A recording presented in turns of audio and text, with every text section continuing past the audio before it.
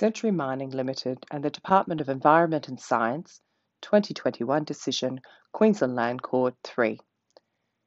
Since 2018, Century Mining Limited has been reprocessing tailings to recover zinc from the open-cut zinc and lead mine in northwest Queensland, known as Century Mine. In Queensland, miners must provide security for the total cost of any mine rehabilitation and environmental obligations by paying an amount determined by the Department of Environment and Science. This is known as the Estimated Rehabilitation Cost, or ERC. The department calculated the total estimated rehabilitation cost for Century mining activity to be $230,465,718.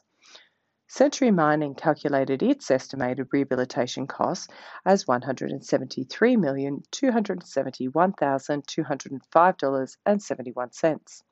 The department confirmed its calculation by internal review. Century Mining appealed the internal review decision to the Land Court. The issue before the Land Court, with President Kingham presiding, was whether an estimated rehabilitation cost amount, not calculated strictly in accordance with the approved calculation methodology, complies with the miner's obligations under the EPA sections 298 and 300. The two main considerations before the Land Court were 1. The design of the covers for the waste rock dump and the tailings storage facility, and 2. The calculation of the estimated rehabilitation cost. The Land Court directed the appeal to the Court-Managed Expert Evidence Process, or CME, to find a resolution for the design covers. The joint experts' report, provided by the expert witnesses, agreed that CML's cover design would satisfy the company's environmental obligations, provided it met certain design requirements. Accordingly, the only remaining issue was the calculation of the rehab cost. The department had published an estimated rehabilitation cost guideline containing an approved calculation methodology. Under the EPA, the decision maker must have regard to the ERC guideline when calculating an ERC amount.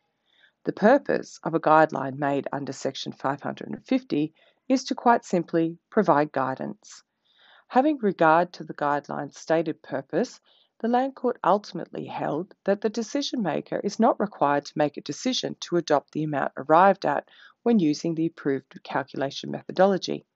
The better view is that the decision maker must have regard to the ERC guidelines in making its decision. The Land Court provided two reasons to support this conclusion. 1. Any discretion afforded to the decision maker by the Act would be eliminated, and 2. The ERC guideline is a statutory instrument that must yield to the EPA. The joint expert report was a report relevant to the decision maker in making the ERC decision. The ERC approved calculation methodology employed a variable subsumed by a joint expert report. Specifically, the approved ERC calculator methodology assumes capping using 2 capillary breaks, whereas the joint expert report provided a site-specific consideration asserting that a single thick capillary break would be more effective in the mine given the site's semi-arid climate. Ultimately, the Land Court set aside the ERC decision made by the department and substituted it with a proposed ERC amount agreed by the parties based on expert evidence. The outcome indicates that the department does not need to strictly apply the ERC calculator and may consider other relevant evidence in order to comply with the Act. This, of course, is not the first time the Land Court has had to consider the use of guidelines and calculators when determining rehabilitation costs, and I refer you to the decision of City Gold and the department.